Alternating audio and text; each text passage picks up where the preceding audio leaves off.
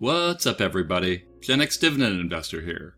In this exciting video I answer 8 fascinating subscriber questions, primarily around dividend investing. So if you appreciate when I do free dividend investing videos like this, then please hit the thumbs up button, subscribe if you haven't yet, and then select all notifications so you're notified the next time I post a video.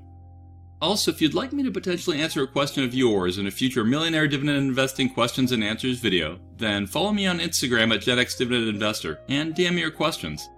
If you do send me a question, then please tell me if you don't want your name shared. And while I've been investing for about 30 years and have been able to retire early once my dividend income grew larger than my expenses, I'm not a licensed professional financial advisor, so treat what I say as entertainment only. Okay, the first question comes from BT Jordan, and they said, "Hey Gen X, I love your YouTube channel and have been investing in my own dividend portfolio for about 5 years now. My question that I have for you is this. Do you think that the major gas companies such as ExxonMobil, Chevron, Shell, etc.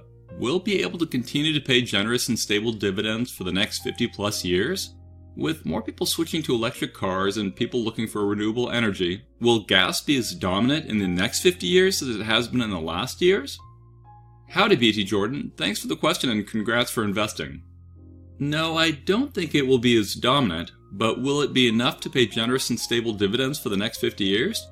That's a more challenging question, which I'll attempt to answer. But first, did you ever notice that it's spelled Gen EX and not Gen X? Do you see the double meaning? I'm both part of Generation X, but I'm also an ex-dividend investor, aka Gen X. And no, I don't really invest based on the ex-dividend date, but I still like the play on words. Anyways, let's dig into your question. For reference, the world consumes around 100 million barrels of oil a day, with the United States being about 20% of that. After the US is China at 13%, and then India at almost 5%. But the trends look like China and India oil and gas consumption needs are growing quickly, which makes sense as their middle class grows and their living standards grow, and as their demand for cars and travel increases. And the march towards electric vehicles in places like China and India isn't as fast as you might guess for a bunch of reasons, including the fact that charging stations aren't all over the place yet. But fuel is only about half of global oil demand, and the rest goes to medicines, running shoes, sunglasses, lubricants, and a bunch of other uses. Like if you want to put some Vaseline on your skin and you glance at the label, you might notice that it's called petroleum jelly. So yes, those evil fossil fuels are being used a lot more broadly than most people realize. What sort of fossil fuel usage trends have we had, and what will they look like going forward? Well, here's an animated estimate that says that we have about 47 years left of oil until it's gone, though those sorts of figures are highly difficult to estimate correctly. The reality is that oil supplies are limited by current technology, the financial viability of what can be produced, and other constraints like resource access and politics and such. Here are some estimates from a variety of sources showing oil reserves by country, as well as how much production they have and how many years of production are in reserve. So Venezuela has almost 20% of oil reserves, followed by Saudi Arabia at 15%, Canada and Iran at around 10% each, down to the US at only 2%. And given all that, here's a graph with estimates of oil usage through 2050, broken down into various scenarios. So the y-axis is millions of barrels a day, and you can see that before the pandemic we were consuming about 100 million barrels a day around the world, and then the pandemic hit and consumption fell to around 85 million barrels a day. Then you can see 3 lines that represent a low, medium, and high bar of oil consumption over the next 30 years. So like the estimate for low oil consumption by 2050 would be at 38 million barrels a day. The mid-level estimate would put us at 51 million barrels a day, and the high-level estimate would be at 76 million barrels a day. So much lower than we are today, but still being used a lot 30 years from now. And then here's some estimates from Shell of coal, oil, gas, and bioenergy consumption trends from 2000 until 2100. This estimates oil decreasing, but still prevalent around 70 years from now. Do these estimates have bias in them? Yeah, but honestly they look reasonable to me, and if they're kinda accurate then that means that the major oil companies will still be making money. I could see some consolidation happening where we end up with fewer major players taking bigger pieces of a smaller pie. At the same time, it's important to realize that those companies are run by management teams that are aware of global trends, so they're pushing into new revenue streams such as carbon capture. But they also may face some potential big litigation risks from things like climate change. All that being said, my guess is that oil companies will be able to pay dividends for the next 5 decades, though I could be wildly wrong, so I don't have my kids' personal portfolios in oil, but I do have around 12% of my personal portfolio in energy stocks, and that's a level of risk I'm comfortable with. And those are some of the reasons why you can get higher dividend yields with oil, and other things sometimes help depress oil stock prices, like increasing negative sentiment towards fossil fuel companies. Generally speaking, the higher the yield, the more risk there tends to be, and the more you need to dig into things, which leads me to the next subscriber question. This one comes from General Solution, who asked, is it a good idea to invest in Zim shipping for the long term to collect dividends? So let's look up what Zim is on Seeking Alpha, which is the first place I normally go for information on stocks. It says Zim Integrated Shipping Services provides container shipping and related services in Israel and internationally. It provides door-to-door and port-to-port transportation services for various types of customers. It operates a fleet of 150 vessels, and the company was incorporated in 1945. If we look at its 3-year stock graph, we see that prices spiked up and then came back down, and today it's about where it started. It only shows 3 years because Zim started trading on the New York Stock Exchange in 2021. If we look at its dividend history, we can quickly see that its payouts have fluctuated wildly, probably because their payouts are tied to their level of earnings per quarter, or because they're located in Israel and there are currency fluctuations or something like that.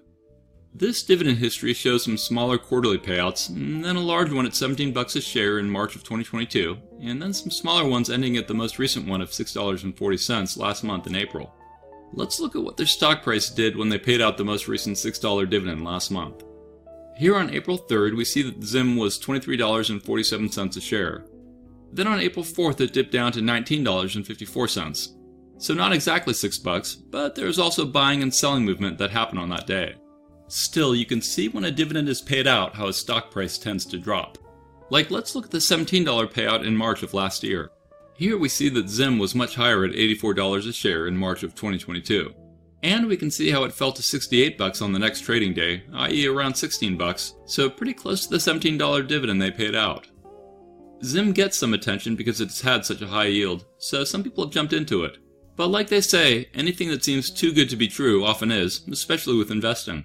Any super high yield stock will probably not last, because if it was high and safe and sustainable, then more people would invest to the point that the yield would get pushed down. The market has that sort of leveling ability with yield and risk. Anyways, yesterday Zim reported their first quarter results for 2023. This section says, Zim's dividend policy remains unchanged, according to which the company intends to distribute 30% to 50% of annual net income as a dividend to shareholders. And that alone could help explain some variability in payouts.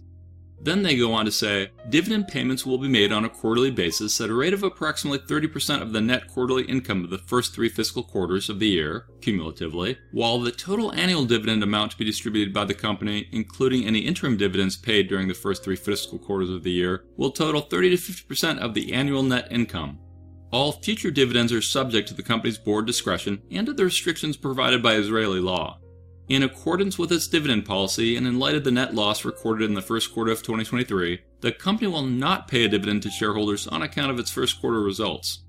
So it looks like that since they paid out a percentage of the net income as dividends, and because they had a loss in their recent quarter, then I guess they won't pay any dividends out in the next quarter. Now, all that doesn't mean you should or shouldn't invest with them, but never just invest for yield, and always research things like their financial trends over time, how taxes are with it, who their competitors are, and blah blah blah. So to answer General Solutions' question of, is it a good idea to invest in Zim shipping for the long term to collect dividends, I'd say that depends on you and your risk tolerance.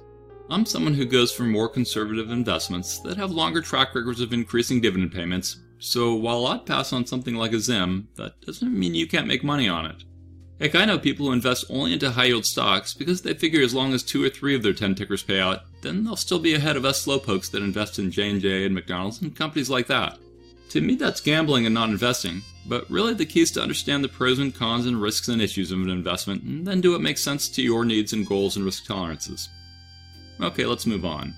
The next question came from a discussion I was having on my Discord with a subscriber, where they were worried that the US defaulting on their debt would end up killing dividend payments. Apparently some video they watched said that would happen. So first of all, no one knows exactly what would happen if the US defaulted on their debt due to not raising the debt ceiling, because that's never happened. There have been times in history when the US missed some debt payments, but they were unrelated to the debt ceiling. Like during the War of 1812, the federal government was unable to meet all its financial obligations due to military expenses and lagging revenue. or like some experts have debated whether President Roosevelt's action to suspend the gold standard beginning in 1933 amounted to a default. Regardless, the question is if this whole debt ceiling thing will hurt dividends in any way, and of course anything is possible. For reference, the debt limit is the amount imposed by Congress that the U.S. Treasury can borrow to pay bills that have come due. The debt limit does not authorize new spending commitments. It simply allows the government to finance existing legal obligations that Congresses and presidents of both parties have made in the past. This limit is currently at about $31 trillion, though some figures have the real debt being much higher. Once the debt limit is hit, the federal government cannot automatically increase the amount of outstanding debt, therefore it can only draw from any cash on hand and spend its incoming revenues. And if there isn't enough cash to pay what it has to pay, then that means that a bunch of things might not get paid when they should, like Social Security payments, Medicare payments, unemployment insurance, aspects of national defense, etc. This chart of U.S. government revenues versus expenditures from 2021 shows the problem. On the left side is money coming into the government, mostly from taxes, and then expenses are on the right, such as Social Security, national defense, interest, etc. What you can see is that our expenses are more than our income, which means our debt increases. This might not be a sustainable solution to keep taking on more debt, but each party has their sacred cows that they don't want to touch, so things keep getting worse. Regardless what you think, it ain't adding up. This chart shows U.S. debt as a percentage of GDP, where we were basically doing fine until World War II, where debt was more than GDP for a brief period of time. Then things got better for many decades until various tax cuts and spending increases caused us to get out of whack again. This chart of federal spending versus revenues shows that since 2001, our spending, which is the red line on top, has been more than our revenues, which is the blue line at the bottom. Now, governments don't necessarily have to pay off their debt, they do have to service it though. Like they have to pay interest and repay principal on bonds, but they don't have to pay off their bonds. They can actually issue new bonds to pay principal on old bonds, and they can borrow to pay interest. And some large debts seem to last forever, at least for governments. Like Great Britain has mostly held on to its debt it incurred back in the Napoleonic Wars in the early 1800s. Anyways, if you're someone that is relying on Social Security to get by, then I can understand why you'd be worried right now. I mean, you've paid into the system for decades, it's effectively your money, and now you feel like it's being held hostage due to politics. My personal take is that you gotta pay your debts. Even the Lannisters pay their debts, and the US needs to do so as well. Unfortunately, the budgeting and spending and approval process is flawed enough that we find ourselves in this spot. But back to the question at hand, I don't think that a government potentially defaulting would automatically mean qualified dividend companies would not pay their dividends. I mean, if people kept going to McDonald's, then McDonald's will keep generating revenue and hopefully enough income, and then they should keep paying their owners a share of the profits. If people keep buying shampoo and deodorant, etc., then Procter & Gamble should keep paying dividends. So while a debt default would probably lead to a crash in the markets, as well as would erode the US financial standing in the world, and I think we would be hit with increased interest rates, which would hurt people with some types of debt or those trying to get new loans, I still think the quality dividends would keep getting paid out. But hey, what do I know? Okay, let's move on. The next question comes from Travis, who said, do you have a max number of shares of a company that you don't want to go over? A percentage of your portfolio you don't want to go over? I have a few stocks that I feel I have enough shares of. So do I reinvest to buy more, or use those dividends to buy other companies? I like to stop around 500 shares. What's your take? Hey Travis, so no, I don't have a max number of shares of a company that I don't want to go over. However, a guideline of mine is to limit the size of any single position to be at most 10% of my overall portfolio in terms of value. I call it a guideline and not a rule, because I'd bend my guideline by a few percentage if I really loved the company and believed in its ongoing growth potential. I think looking at the total value of a stock relative to your whole portfolio is more useful than looking at how many shares of that stock exists in your portfolio. And what I'd do is reinvest the shares that you feel are cheap and or that you want to increase your ownership in. Okay, let's move on. This next question came from Sean. He said, love your video on living on dividends over 2 years. Do you see a downfall of retiring and moving a $1.25 million 401k into an IRA? Then put 25% into each of SCHD, DGRO, JEPI, and JEPQ, and then live off the dividends. If my math is correct, I should make about $6,000 per month. Am I thinking correctly on the math? Do you see a downfall in this scenario? Hey Sean, so it's hard for me to answer without knowing more about your personal situation, so let's just focus on the specifics of what we do know. If you split $1.25 million into 4 tickers, then each one would be worth $312,000. 312K of SCHD at today's trailing 12-month yield of 3.74% is about $11,600 a year. 312K of DGRO at today's trailing 12-month yield of 2.41% is about $7,500 a year. 312K of JEPI, and instead of assuming an 11% yield, let's go with 7%, which is more in line with what the fund managers say is more probable. So 312K of JEPI at 7% is about $22,000 a year. And let's assume JEPQ is the same, so another $22K a year. In total, that's about $63,000 a year, which is about $5,300 a month. So your estimate of $6K per month is reasonable, given you probably didn't get as conservative as I did. Of course, you may have tax implications when you withdraw, so factor that into your consideration. In terms of downfalls, there are some other things to consider. Like holding 25% in one ticker is too much for my blood, especially if it isn't a broad market ETF like VTI or VU. But I'd be okay with holding SCHD at more than my 10% guideline amount, but I wouldn't feel comfortable doing that with JEPI and JEPQ. That doesn't mean you shouldn't do it, it's just a risk. There's also a risk that if the fund managers at JPMorgan Chase are no longer with the company, then it wouldn't perform as well. Though I think that's a minor risk because they probably have strong succession plans in place to make sure things like employee attrition are covered. Another issue to be aware of is that some people feel that SCHD is too top-heavy of an ETF, i.e. it holds too much in too few positions, but I personally am fine with it, and I actually hold larger concentrations in my portfolio. Another issue to be aware of is that some people don't like all the stocks in the SCHD, including myself, but I'm still fine going along with it, and would be fine holding a larger percentage of it in my portfolio. Now, I've never actually owned something like JEPI, which is kinda a covered call ETF, or rather a defensive equity ETF with a covered call overlay. But I'd still put it into my riskier category, given its usage of ELNs, even though it only holds a relatively low percentage of them. General covered call ETFs are often known for limiting some upside, though JEPI's managers do out-of-the-money call options, which they hope will allow for more upside. But still, that's a risk to be aware of, though if you're retired you probably won't care as much as someone who's focused on growth.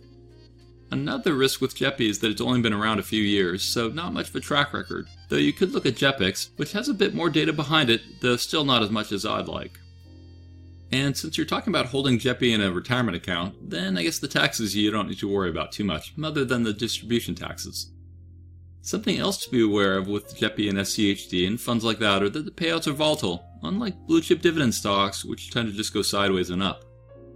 Sean also asked if I saw a big downfall of moving a $1.25 million 401k into an IRA. Well, some of the disadvantages of rolling over a 401k into an IRA include no loan options, a decrease in creditor protection, possibly higher fees, and the loss of a possible early withdrawal without penalty. Though I don't know, maybe you can take loans against IRAs, I've never tried. But I personally have always been excited to transfer my old work 401ks into my control in an IRA, and I've never regretted doing it. Hopefully that helps paint the picture on my thoughts of what you asked, and while I might not do it, that doesn't mean you shouldn't. Okay, let's move on. The next question comes from Andrew, who is responding to a video I did called Why I Chose Not to Make $325,000 a Year in Dividends, where I explained why I don't go all in on higher yield things like JEPI, and instead stick with far more conservative stocks. Andrew said, I generally agree with everything you said, except I don't get why you just don't hold SCHD as a large chunk instead of trying to pick individual stocks. Good question, and there are actually a bunch of reasons why I don't just hold SCHD at 50% or whatever of my portfolio. One reason is because if I sold all my individual stocks my taxable account and moved all that cash into SCHD, then I'd suffer a big tax hit. Reason 2 is because I found that I'm more motivated to own individual companies versus baskets of companies, and that motivation has helped keep me investing over 3 decades through very tough times. 3 is because I can tailor my portfolio to my desires. Like I can nudge the yield up if I want, or I can get to a category I want, or I can have the sector composition I want, etc., that I can't do with managed ETFs. Yet another reason I don't go all in on SCHD is because I'm not a fan of every single SCHD position, and if I were going to hold a very large percentage of it, then I'd prefer to like all of them. Still, I wouldn't be opposed to own more than I do now. Okay, let's move on. The next question comes from Zabo, who said, I'm quite new to direct investing, though have been involved in financial services throughout my career. My question is, what are your thoughts on QYLD with DRIP? Curious as to your overall thoughts, as well as your thoughts of using it as a pension to draw from after 10 years, and also your thoughts of somebody at the age of 69 moving some money into QYLD, say 80k to 100k, from an investment that is currently paying 5% per year in perpetuity.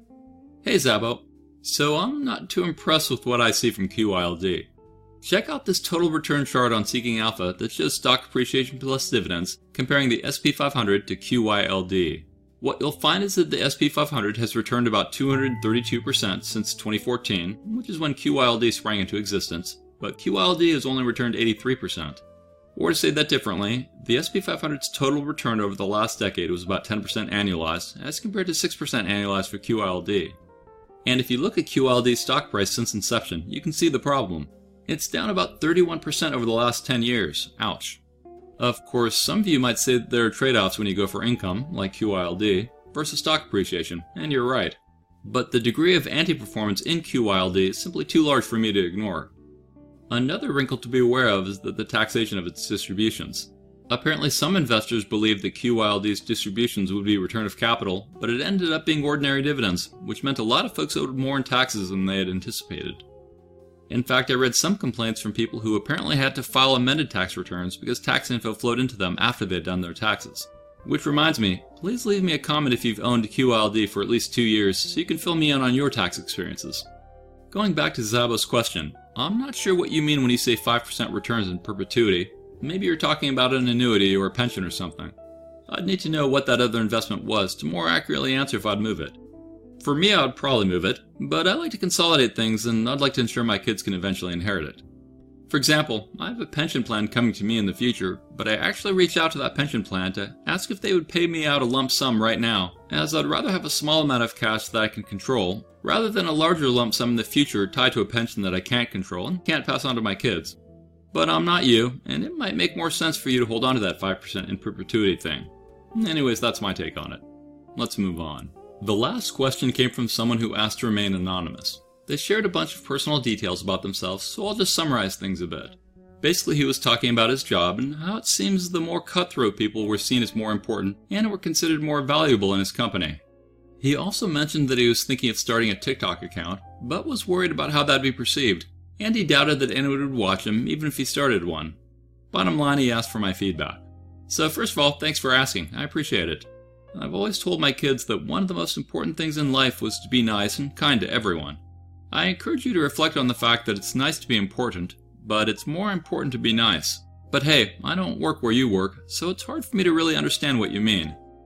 In terms of TikTok, well, I've never had a TikTok account, though I've heard of people getting fired for what they did on TikTok, so maybe talk to your boss about it and see what they think. But don't fear failure, just be terrified of regret. What I mean is I think it's better to try something like TikTok, even if you think you'll fail, rather than not do it and live with the regret of wishing you had. Again, that's assuming you won't get fired for it. And always do the right thing, even if you don't get the reward in the short term. Work hard, don't give up, and keep trying. You will win in the long run. And that wraps up my subscriber questions for this video. I hope you guys enjoyed all that, and I'm sorry if I couldn't get to your question if you submitted one. I've got a long list of questions I've been asked, so I can't guarantee I'll get to everyone's in a video, but I'll do my best. If you'd like me to potentially answer a question of yours in a future Millionaire Dividend Investing Questions and Answers video, then follow me on Instagram at GenXDividendInvestor and DM me your questions. If you do send me a question, then please tell me if you don't want your name shared. If you want, you can always see if I have any Patreon King spots open, which lets us chat voice one-on-one, though I don't have any King spots available at this time. Also, I'd like to mention my Seeking Alpha Premium affiliate link in the description of this video, as well as in the pinned comment. Using it lets you try Seeking Alpha Premium for 14 days for free, and you can cancel it at any time during those 2 weeks, and then they charge you $239 for a year, and in year 2 they charge whatever the going rate is. I personally paid $239 a year for premium access for multiple years, mostly because I valued the articles in the comments section so much, to the point that I literally will never buy or sell a stock without first reading all that information. And as someone who takes their investing seriously, I value having more information at my fingertips. And if you appreciate when I do free dividend investing videos like this, then please hit the thumbs up button, subscribe if you haven't yet, and then select all notifications so you're notified the next time I post a video. Finally, I highly recommend that you join my free Dividend Discord chat server, which has over 10,000 dividend investors on it from 72 countries around the world. Thanks for watching, stay positive, and I'll talk to you again real soon. I am not a financial advisor, and these videos are for entertainment, inspiration, and educational purposes only. Investing of any kind involves risk. I am only sharing my opinion with no guarantee of gains or losses on investments.